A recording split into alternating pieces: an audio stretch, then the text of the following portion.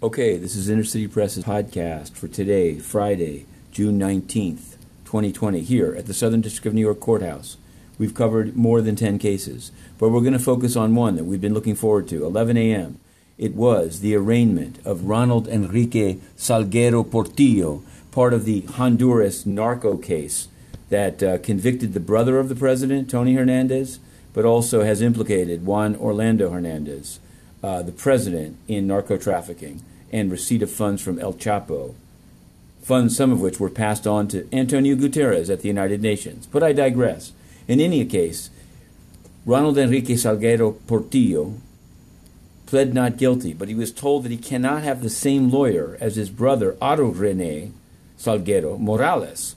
Therefore, in 2 weeks, the lawyer will have to choose, and we'll have another proceeding on that basis. There was a description of discovery, but I was asked online, and now this is triggering actually this earlier than normal podcast about Tigre Bonilla, about whom on April 30th the SDNY prosecutors made an announcement, but the case is still sealed.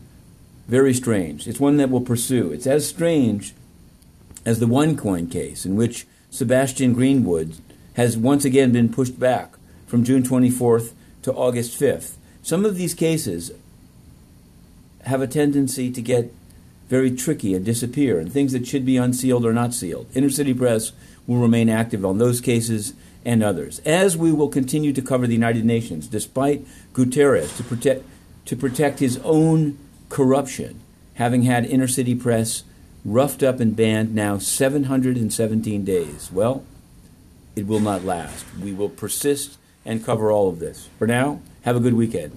From Inner City Press, the 2-minute drill.